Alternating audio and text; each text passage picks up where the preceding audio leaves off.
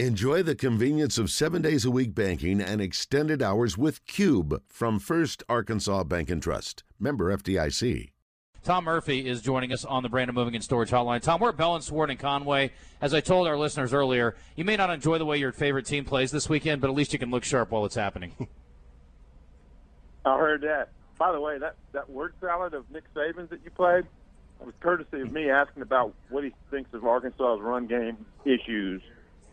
And so he presented that word salad to us. He said issues? What issues? I think they're the best running team in America.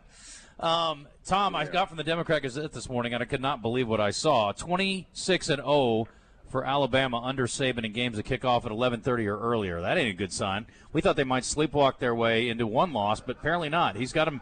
We always know he gets them up for lesser opponents, but he's really good apparently in getting them up for lesser kickoff times too. Big time. And Bob actually ended up writing that note, but I did read it. And the thing I read into that was their big games. They're the 2:30 games. When they're going to play at Georgia or Texas A&M or LSU and so on. So quite frequently, the 11 o'clock games will be when they play Kentucky, Missouri, and Arkansas and stuff like that. So non-conference. I'm sure their the spread, the average spread that they've had in these 11 a.m. games is somewhere around this 20.5 that you guys are talking about. Tom, when did that Louisiana Monroe game kick off that they lost in Saban's first year? You were there for that, weren't you? Oh, no. I was already covering Arkansas at that time, but so I was in high school. I have no idea when that game kicked off, man. I thought you were covering it. Well, apparently it was after 11:30 because he hasn't lost one before 11:30. That was a good stat. That took some work to pull that together. I don't know how he found that, but that was good work. We were asking each other earlier. I read it, and I was recounting some of the results to Wes. The midseason grades that were published this week in the paper. Was that you or Bob that did that? I did that, yeah. Okay. Do you ever get any negative feedback from people on the Hill when you are appropriately critical in situations like this? I wouldn't say that I have. I mean, I get, reader emails, and sometimes not harsh enough. And sometimes, maybe that's a little too harsh. But on this one, I mean, how can you look, the offensive line, I like Limmer and I like Latham, and it's just been an unfortunate series of things that have happened to them. You're changing systems, Limmer's changing position. Latham had an injury in camp, and it just hasn't gone the way they thought it would. And a lot of the things we saw in camp, like, wow, the D-line, the defense is really playing well in this camp. They're getting a lot of pressure. Well, it was a combination of, there's a lot of guys on that D-line, but also the O-line just hasn't gotten it together yet. And there's half a season left to go to get that going, but the run game, just the threat of KJ's called quarterback runs, they haven't been as dangerous. They haven't broken. I mean, when you think of the number of 20-yard plus plays on the ground for Arkansas the last couple of years, there's been a large number. There just hasn't been many this season. You gave grades for just about everything. I don't see a grade for special teams on here. I'm just trying to find some positives. Fletcher is on pace to have one of the best punting seasons of all time, despite negative feedback he got early in the season on Twitter. And then obviously Cam Little's doing Cam Little things where he is just freaking people out. I'd love for him to hit like a 68-yarder to win a game one of these days. But anyway, how would you grade the special teams this year? Yeah, man, I would probably go A- on those guys. Yeah. If I didn't have it, that's just oversight on my part. But A-. When you consider Little's field goal kicking, I mean, 2 of Fletcher's punts directly related to short fields in big games and losses. But otherwise, he's been booming it.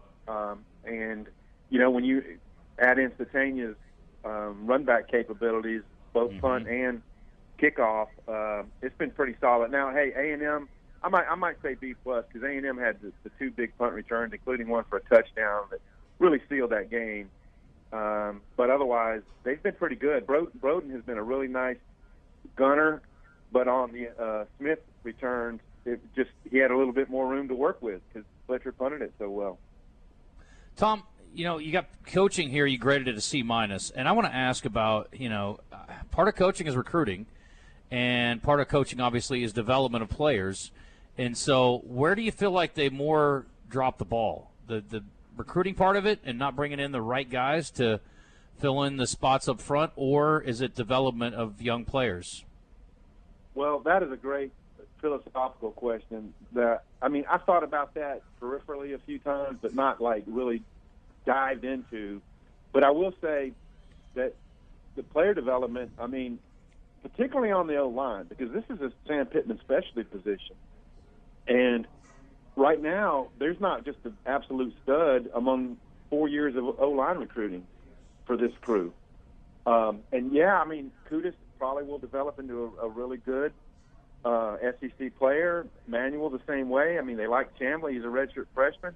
But, the class that had St. John and Henderson and Curry, they're all gone.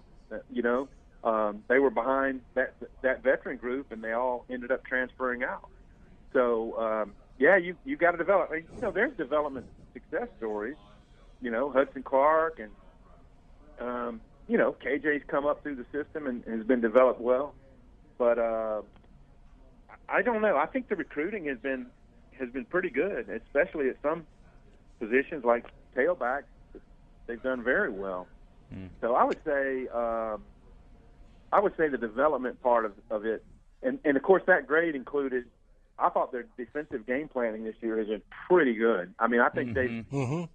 I wouldn't say they've completely maximized everyone's talent, but they've done pretty well. They held LSU the first 3 drives without any scoring before they got hot. I thought the whole plan against Ole Miss was a good game plan, and they held Ole Miss down pretty much as well as anybody, except for Bama this season. Yeah, I looked at the defensive stats yesterday for Arkansas and compared them for the year before. Last year they were 14th, dead last in the country, 14th in the SEC in passing defense and scoring defense, or total defense. This year they're 7th. In total defense? Yeah, and passing in defense. The SEC? They're right in the middle, and that was one of the things we talked about in the preseason. That would be a good year for the defense if they could just get somewhere in the middle of the pack, and that's where they are. That was assuming the offense was going to be significantly more effective, right? Yes. Yeah, hey, I agree with you, Wes. This is a big jump for their defense. And here's the weird thing: as much as we can criticize the O-line and the run game, and just things that have backfired on them, they covered the spread in 2 road games that were going to be very difficult. They were a big underdog, LSU, A&M, and Ole Miss back to back, and had chances to win 2 of those games despite having these issues that we're talking about. So, in other words, I feel like they're fighting. They give themselves a good chance with their plans, and if they can reduce the penalties, they have a chance to win those games. So, I don't know, man. I think at 0-3 in the conference, people have just completely written them off and all that. But I do think they've had good game plans. Pittman and the crew have motivated them. Hey, look, this is going to be the hardest one yet at Bama. But, where will they be mentally is my question. After this game, no matter what the outcome is, if they lose it by a few or they lose it by a lot or they win, where will they be mentally heading into this Mississippi State game with the Bulldogs coming off of an open date? So the schedule has just been as brutal as I can remember. Even though they've had the hardest ranked schedules many years since I've been doing this, this one has been brutal, more brutal than others because of the way it laid out. Well, I'm not going to quite call it Georgia Vanderbilt, but I could. But it's a mismatch of epic proportions. Let's talk about real quick, Tom. We got to run, but I just want to get real quick picks on the other games because there are some really fantastic, 3 great matchups, and one that could potentially be pretty good with the way that Auburn's playing defense right now. Their offense is absolutely putrid, but that's another story for another day. Gators at South Carolina this weekend, and the Gators' defense against the pass has been really good this year.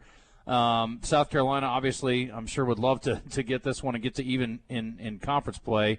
Florida's been obviously up and down. What do you think? I don't know. It's quite fascinating because I haven't figured Florida out yet, and I give Arkansas a fighter's chance when they go to Florida here in a couple of weeks. South Carolina, I believe, is coming off an open date. So I'm going to go with the home team here in a kind of a low-scoring game in the 20s or maybe 20s and teens. Tennessee's coming off an open day, too, and they're hosting a Texas A&M team that lost a heartbreaker to Alabama last weekend. What do you think about the Vols? Yeah. Well, I think that it favors them that there is an open date, that A&M was so up for last week's game. Hard to do it back-to-back. But also I've seen a stat that A&M has a horrible record against ranked teams on the road under Jimbo. But I say all that, and I think A&M is going to be in it, and I think Tennessee wins a tight one in that one. Well, I tend to agree with you. Number 8 rush defense against the number 7 rushing offense for Tennessee, so that'll be a good matchup there. Auburn LSU, as just mentioned, total offense. Auburn's 88th in the country. We know what LSU is doing defensively, though. They're a top 25 defense quietly. Mm-hmm. And you know the way they played A&M now, you're like, okay, that was actually a decent defensive showing. The game was at home. I don't know. I'm going to go with LSU. I think maybe they have their ship righted, and because their issues are largely on defense, I don't see Auburn tearing them up. So I would just go with LSU. Auburn off a bye, by the way. LSU, I felt like, really needed to win last week, but you undo all the good you got from winning at Missouri if you blow it this week against an Auburn team that's not very good. All right, last thing here. You got Cats and Cats. Wildcats hosting the Tigers of Missouri this weekend in Lexington, and Kentucky got handled a little more than I expected against Georgia last week, and Georgia certainly turned it on. And then Missouri obviously losing by 10 with the late pick 6 to LSU. What do you think? Yeah, Kentucky will really try to control the tempo of that game with their run, and if they can do that, I think they'll win. But, man, I got to say, Missouri's game plan last week against LSU, that was a good game plan. You know, I think I'm going to go with Missouri in this one. I think I'm going to take a little bit of I don't know what the line is, but I'll go with Missouri. I think is Missouri's top receiver out? Yeah, they've got 2 studs, and we saw that one of them was Luther out. Burden? Was it Burton or the other one? I thought Burden was out. I could be wrong though. I was wrong once. I hated do not know. Okay, we'll check on that. Tom, thanks for the time, buddy. I appreciate you. Tom, check him out in the Arkansas Democrat Gazette. Is Arkansas going to get a helmet tomorrow? Little Cal, kicker. I believe they get. I believe they get a special teams helmet, and the tease is they might be even on a couple of others, or I don't know. I don't remember. I did it a couple days ago. All right, very good. Tom, thanks for the time, buddy. Appreciate it. Have a good weekend. Later, guys. Great weekend. All right, Tom Murphy.